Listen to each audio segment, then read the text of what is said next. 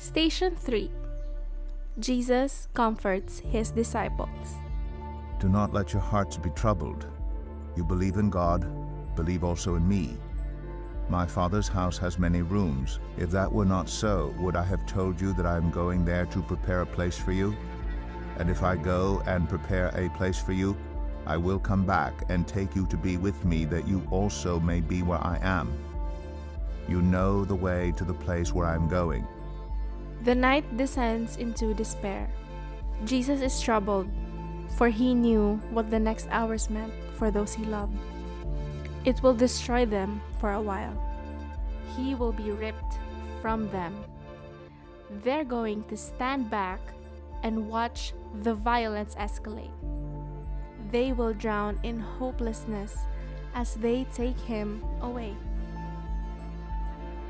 His loneliness grows as the disciples worry about themselves. For the disciples, it is the unraveling of the very ground they walked on, the testing of the past 3 years and what it all meant. For Jesus, it is the fulfillment of the joy waiting beyond that rugged cross. While they offer no comfort to him, he gives them a glimpse of the kingdom he's talking about. They will lose him so he can bring them home.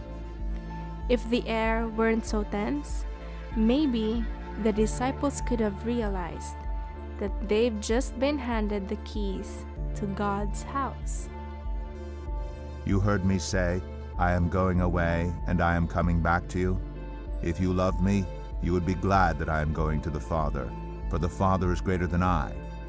I have told you now before it happens, so that when it does happen, you will believe. I will not say much more to you, for the prince of this world is coming. He has no hold over me, but he comes so that the world may learn that I love the Father and do exactly what my Father has commanded me. These words would be their lifeline in the coming hurricane.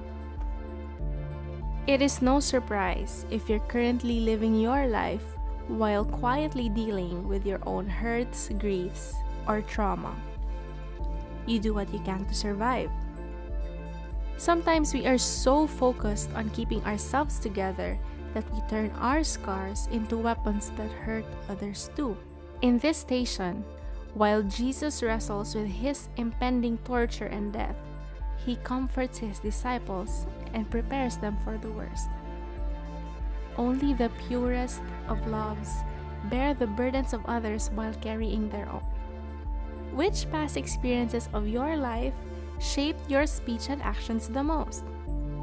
Sit with your pains for a moment and recognize the role they play in your life today.